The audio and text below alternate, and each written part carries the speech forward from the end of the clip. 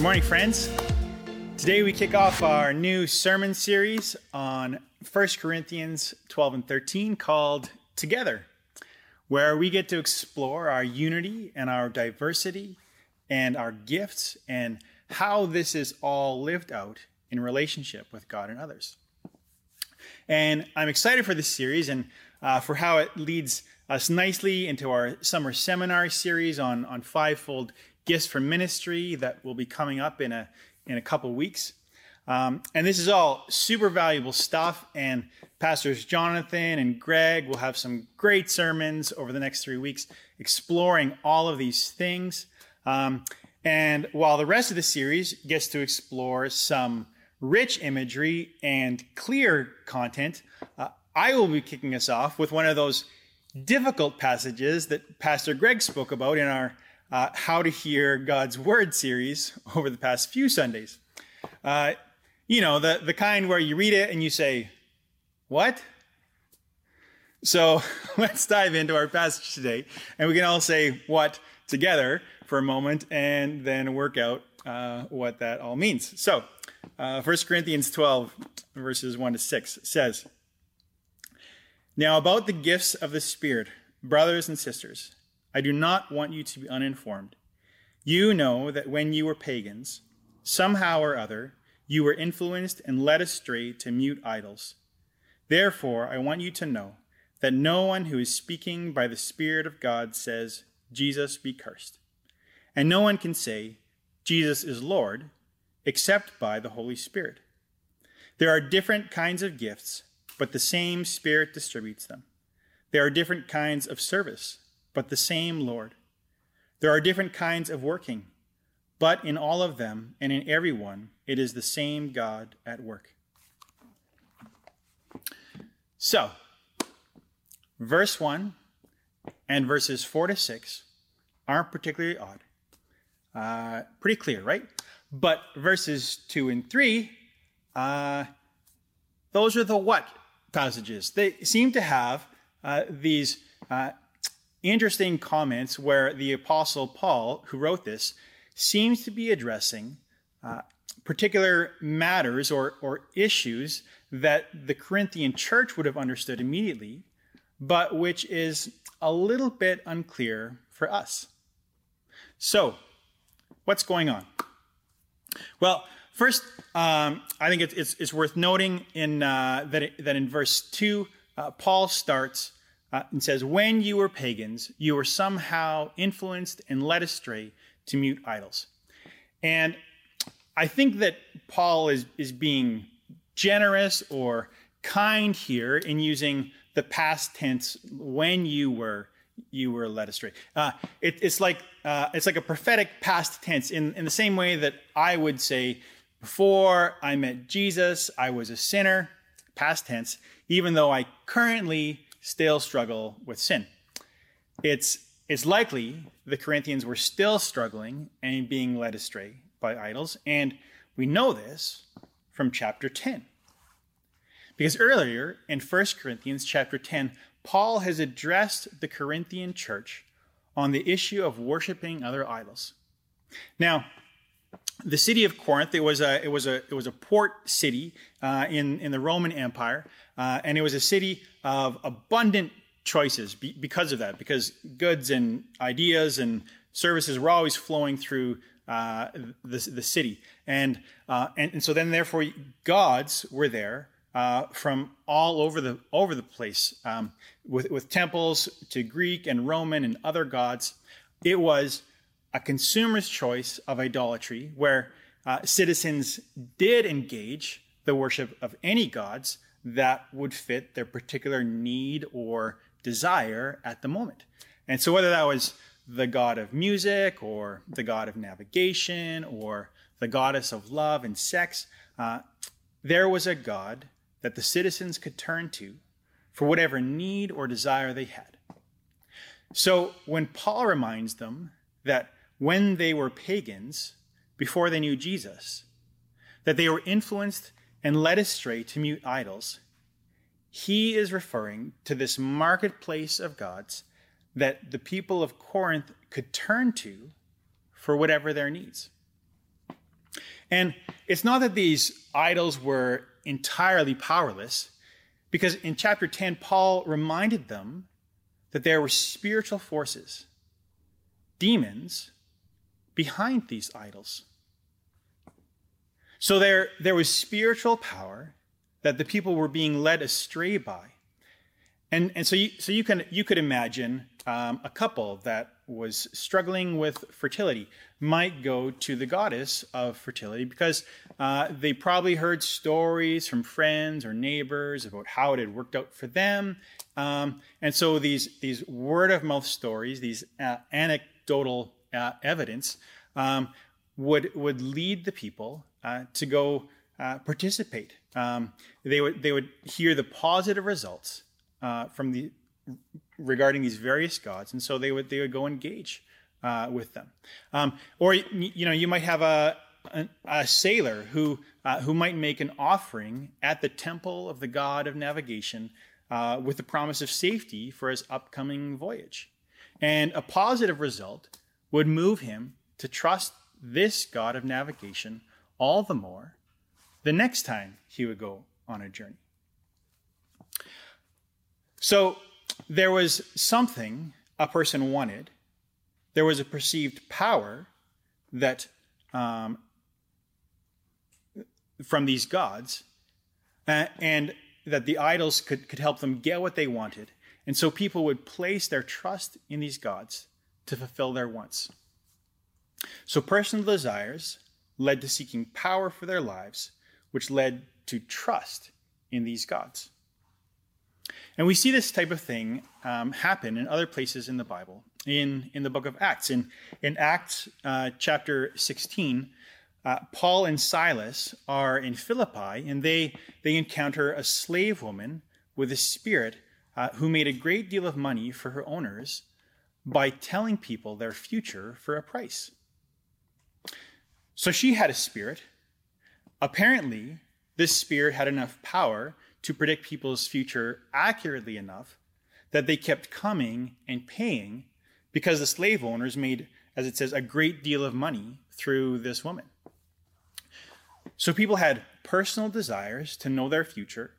They sought power through this slave woman and the spirit that was in her, and in doing so, placed their trust in her and the spirit.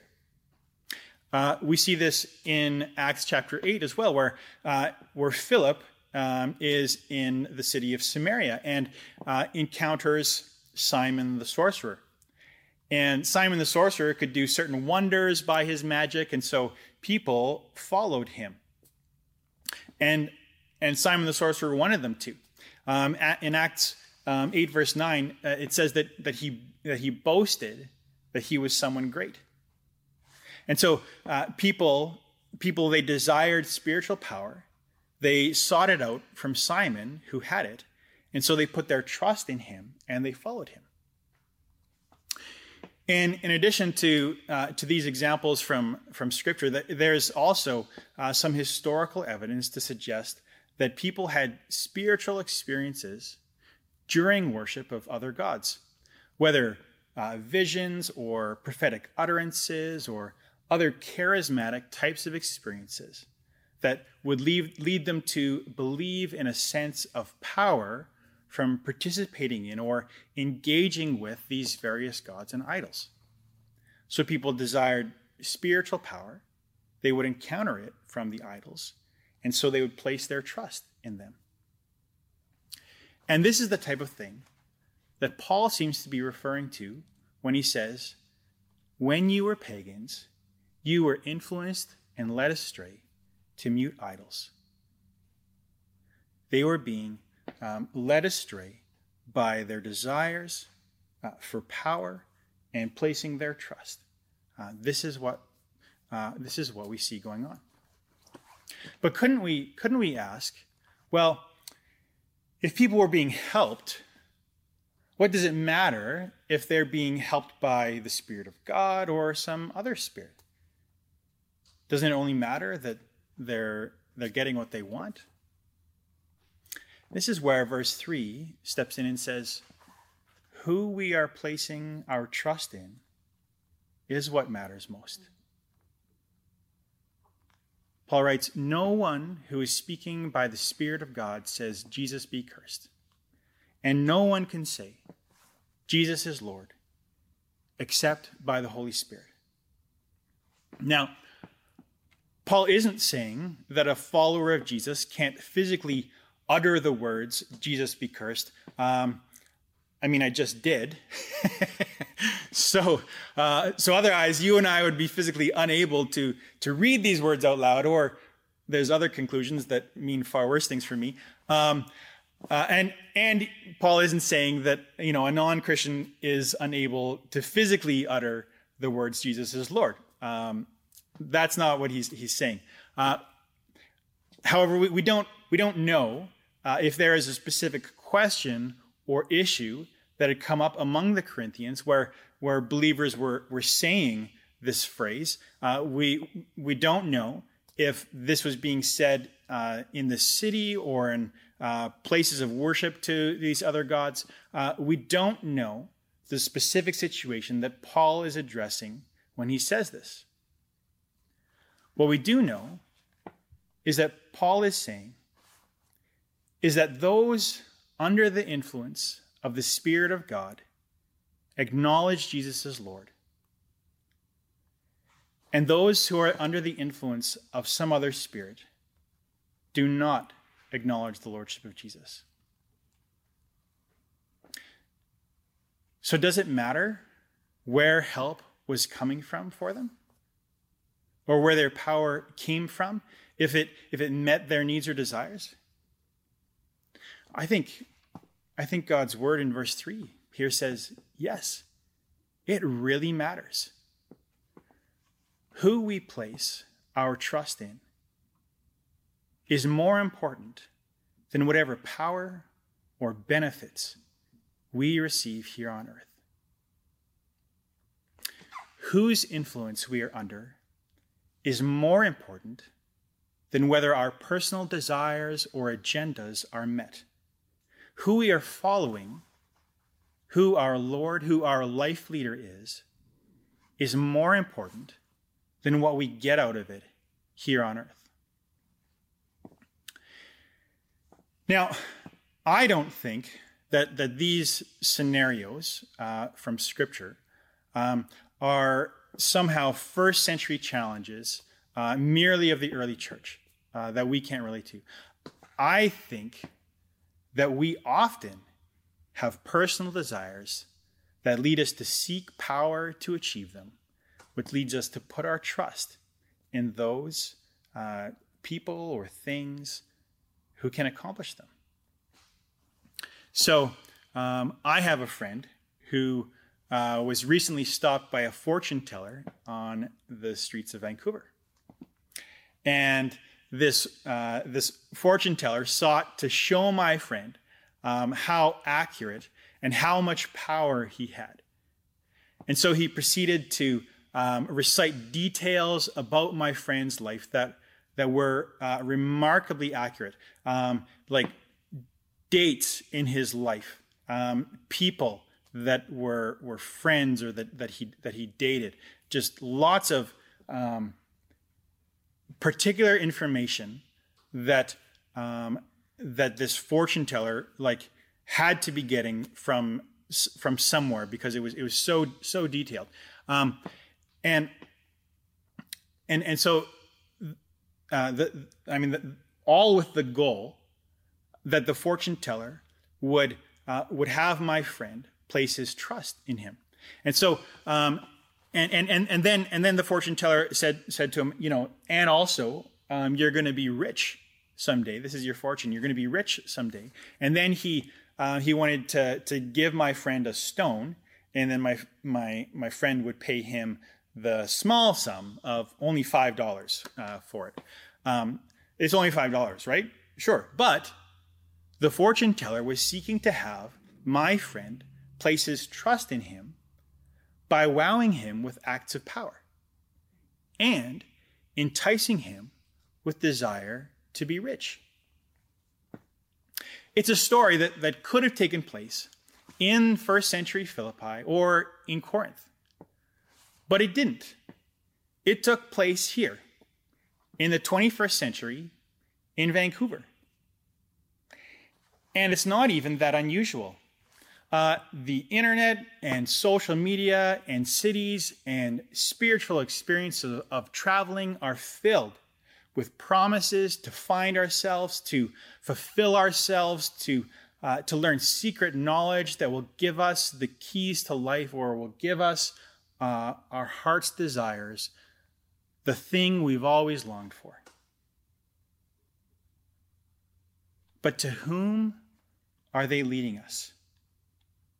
And who are we being asked to place our trust in?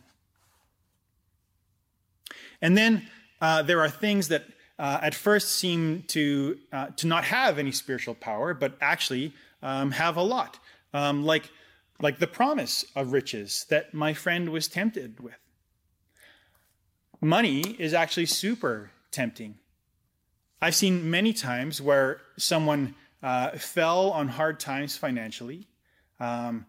In their place of need, they started to open up to God.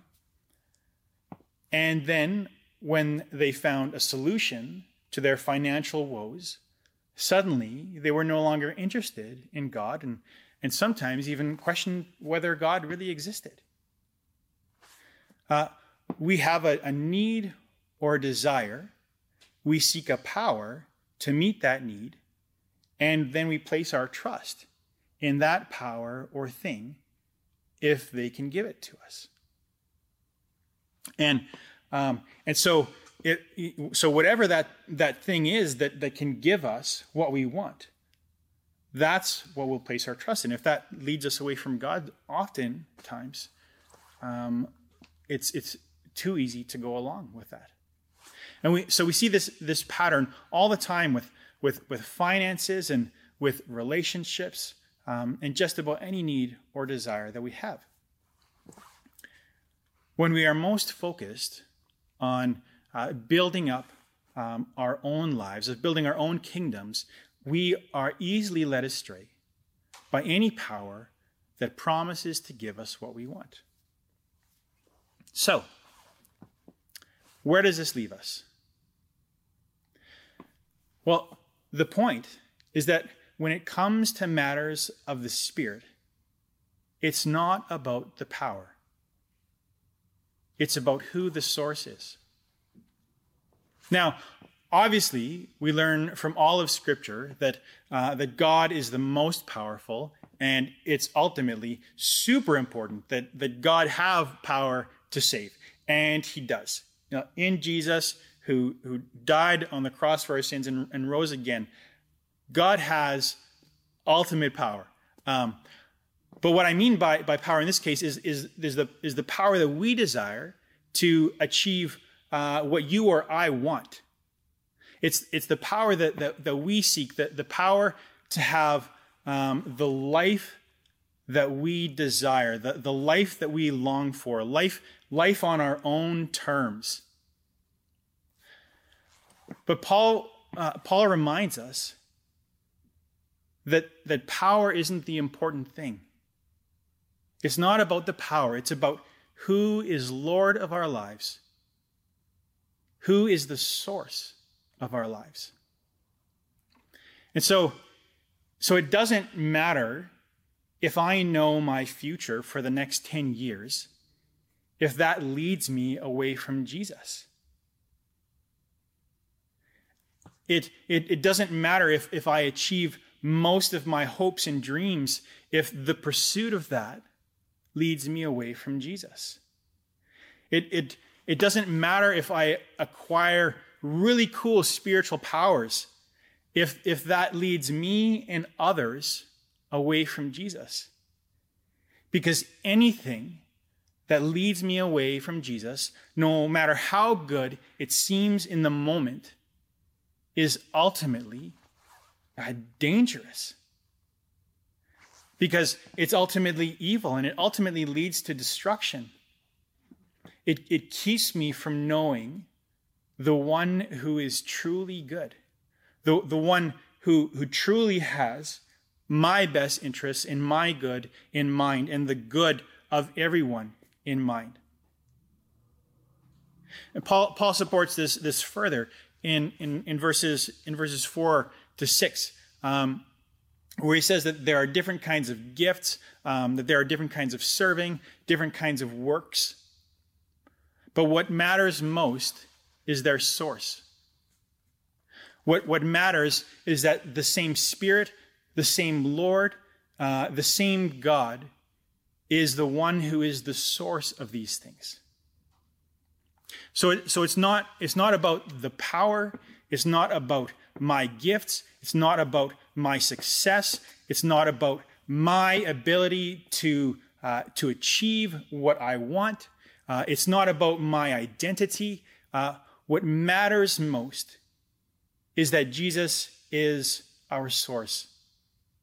What matters most is that he is our Lord, our life leader.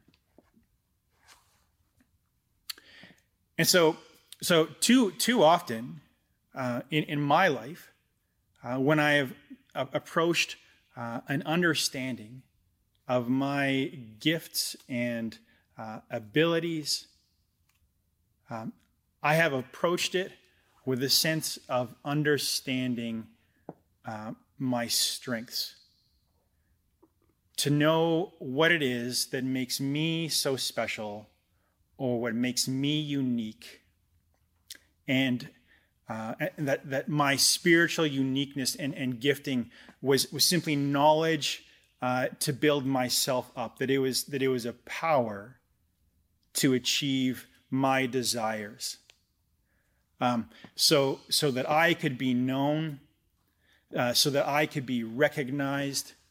I've approached it as if it's a lift to my ego, because there are things that I want to be able to build for my desires, for my kingdom, for things that make me great. And then somehow, because of these gifts and my uniqueness and fantasticness, because of it, people will somehow see how great I am, and then somehow that's supposed to fulfill me. So I'm convicted by how easy it is for me to chase power and spiritual power, to build up myself, rather than to surrender to the lordship of Jesus. I'm challenged by how easy it is to put myself and my desires first, even when it comes to the gifts and the blessings that God gives me. Now, I used to work for Albert Gertzen. Some of you met him. And when I worked for him, he would occasionally give me his credit card to go to buy our crew coffee and donuts or something, right? And could you imagine if I would then have taken this trusted gift and then stopped by the mall to buy a bunch of other things for myself? Even the thought of that, it just feels so laughable and self-centered to me. And yet God has gifted me with so many things, with spiritual gifts and with blessings. And it's so easy to turn that around to myself and to think about how this blesses me, rather than how I use it to follow Jesus as Lord, for how I place my trust in him. And really, that's the point. He is the source, and he gifts us for his purposes. And so then how are we seeking and trusting him? Now, I know I haven't said too much about gifting or about unity or diversity just yet, and there's lots of that in the weeks to come. And I haven't gone there yet because I think we have to start where God's word starts, here. And it starts with Jesus. It starts with the lordship of Jesus in our lives. and where we are placing our trust. And I think that's God's invitation to us this week. Our challenge as we start off is to consider what are the ways that we let our desires and our pursuit of power lead us away from Jesus. To consider what are the ways that maybe we use our gifts to elevate others and ourselves instead of to elevate Jesus. Will we surrender other lordships and place our trust in Jesus alone? To not let our desires and our pursuit of power to lead us to place our trust in something or someone else other than him. Would you pray with me? So, Father, I thank you for these words of Paul that here in Corinthians direct us to think about the ways that our desires and our pursuit of power lead us away from you. But it's so, but I confess it's so easy to get caught up in my own desires and my own plans and for what I want. And yet what you have is far better, and who you are is far better than the desires that I chase after. And that your good is so much better. And so, Father, would you teach me, teach us in this week to place our trust in you, to seek you first. So we ask for your leadership in our lives. In Jesus' name, amen.